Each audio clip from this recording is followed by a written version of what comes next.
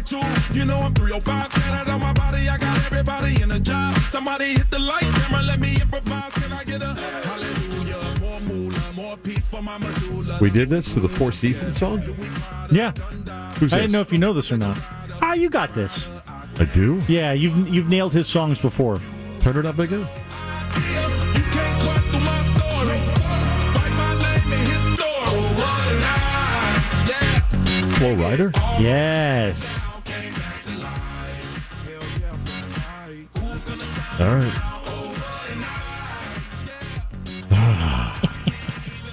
Can't we just leave some songs alone? No. Gotta remix everything, apparently. Ugh.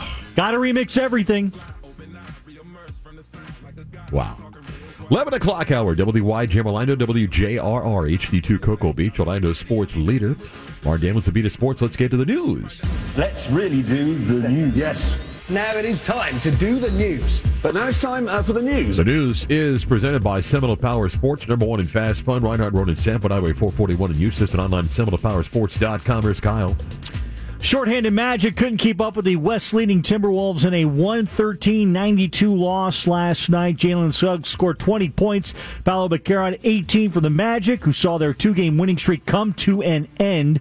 Orlando was missing several key players, including Franz Wagner and Wendell Carter Jr. After the game, Magic coach Jamal Mosley says the Timberwolves are just tough to score against. Their length, they do a great job of packing the paint in, and to keep guys honest, you have to knock shots down. And that early in that first quarter, we got a bunch of great looks, and those shots didn't go in. And by the time that happened, that lead kept building. He says the paint was tough to get into as well. Making it physical and tough on Paolo. And I think what happens in that situation, I'll go back to it again, if you're not knocking those shots down to spread the defense out a little bit, it becomes tough. Magic guard Jalen. Why don't we just say because of the rough weather, we weren't going to play last night? No? That would have been easier? All right. And we move on. Magic guard Jalen Suggs says the team's still improving. Whether you win or lose, we get to come out here and continue to grow as a unit. And I think we responded really well. And we move on. The Magic begin a 4-game road trip on Friday in Miami. Speaking of Miami, the Heat are rewarding their head coach with a long-term extension. ESPN reporting Miami and Erik Spoelstra agreed to an 8-year extension worth over $120 million. The contract will make him one of the highest-paid coaches in the NBA.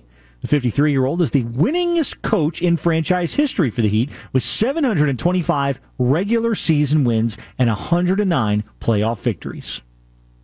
College basketball action. Florida State topped Wake Forest 87-82 for its third straight win. Tonight, Florida visiting Ole Miss. Miami hosts Louisville. But the big game everyone's talking about, UCF hosting third-ranked Kansas. You can hear it right here on 96.9 The Game tonight. Big upset in college basketball last night. The Nebraska Cornhuskers have knocked off the top team in the country as they defeated top-ranked Purdue 88-72 in Lincoln. The Tennessee Titans are looking for a new head coach. Mike Vrabel was fired yesterday, and owner Amy Adams Strunk, I hope I say that right, told the media they considered trading the 48-year-old. Trading, Mark, the 48-year-old. Rules on coaching contracts made the task difficult. Well, he has to want to be traded. Yeah. But I find that funny that, we were looking to trade him. Trade the head coach. Not sure how that works. Well, it's happened before. Yeah, I know it's happened. The Patriots may be looking to trade Bill Belichick.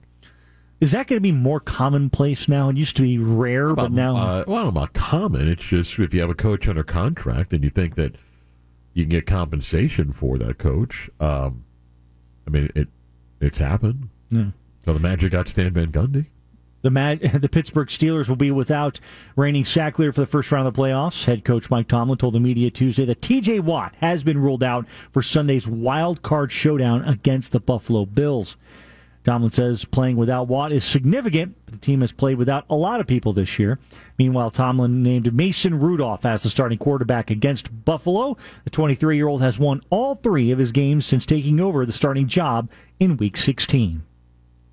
Staying in the NFL corporate office offering voluntary buyouts to at least 200 employees. That's according to a memo obtained by CNBC.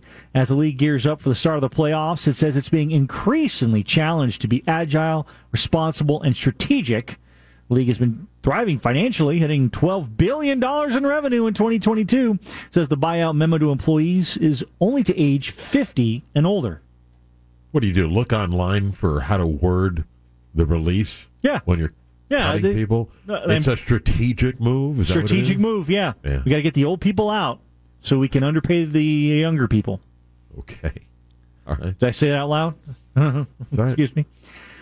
Moving out of sports, and I only bring this story up because I was surprised Bianchi didn't know who Sinead O'Connor was and didn't know Nothing Compares to You. But that was she was. He needed some help. The song there. Right. But it was announced today that the iconic singer-songwriter who died back in July at the age of 56 confirmed, coroner confirming that she died of natural causes. So just thought I'd put that in there. Star Wars fans have another film to look forward to hitting theaters. Lucasfilm announcing The Mandalorian and Grogu will get into production later this year. The movie's based around the Disney Plus series The Mandalorian. Lucasfilm president Kathleen Kennedy says in a new story is a perfect fit for the big screen. The studio also announced a second season of the Disney Plus series Ashoka. I don't know how to say that. It's in the works. Watch it? I do not. Or you're a Star Wars person? No. Okay. No. But when is this movie coming If you know what it is, this is a big deal, apparently. Oh, okay. Yes, this is massive deal to our audience, who's mostly male who loves Star Wars. Okay. According to the data. Why? Why, you ask? Oh, I'm not a Star Wars person. Nothing wrong with those that are. Yes. I would assume it's a big deal, but maybe there's so many Star Wars movies that come out that. But okay. And ending the news today, public service announcement: Girl Scout cookies are on sale beginning today. National Girl Scout cookie season is underway. What's I've only gotten 2 texts this morning from 2 friends saying that their kids' Girl Scout cookies store is open. How much is a box of Girl Scout cookies today? $5. I just looked this up. It's between $5 and $7. Man. The friends that texted me this morning, I went to their online stores. Apparently now you can just go to you can just send a text to your friends on behalf of your child, and you can buy from their store, and you don't have to go pick them up. They'll ship them directly to your house. I can also text them that I'm not buying anything. I could do that too, but this is just a PSA. Yeah, it's a public service announcement. It's that time of the year. So I just read this online, but looking, the cost of the cookies gone up. Go ahead. You're laughing. No, the cost of the cookies gone up because of inflation and the cost of producing the cookie. Okay. Never mind. It's not true. The cost has gone up because they can make more money. Okay, it's the same reason why you pay $3.49 for a 2-liter bottle of soda that used to be 99 cents or $1.19.